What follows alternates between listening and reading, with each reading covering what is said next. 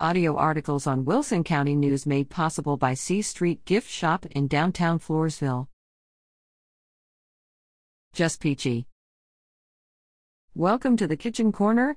Readers are invited to send their favorite recipes to share with readers.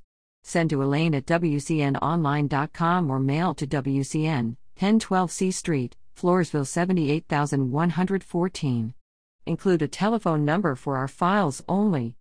Peach cobbler in a large black skillet. Half C. Butter. 16 ounces canned. Peaches drained or equivalent fresh peaches or 2 small cans of peach slices drained. 1 C. Sugar. 3/4 C. Flour. 2 teaspoons baking powder. 1 teaspoon cinnamon. Half a teaspoon salt. 3/4 C. Milk. Melt stick of butter in black iron skillet set in oven until it preheats. When hot butter is melted, put oven on 325 degrees.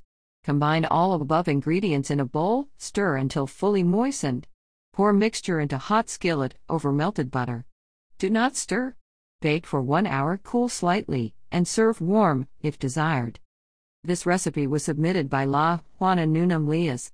It appears on page 150 of the Chamber of Commerce Cookbook, Taste of Floresville, 2nd edition.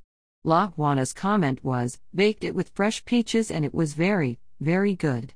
The Chamber is selling the Taste of Floresville cookbooks as a fundraiser. They are available from C Street Gifts and other member shops for $20.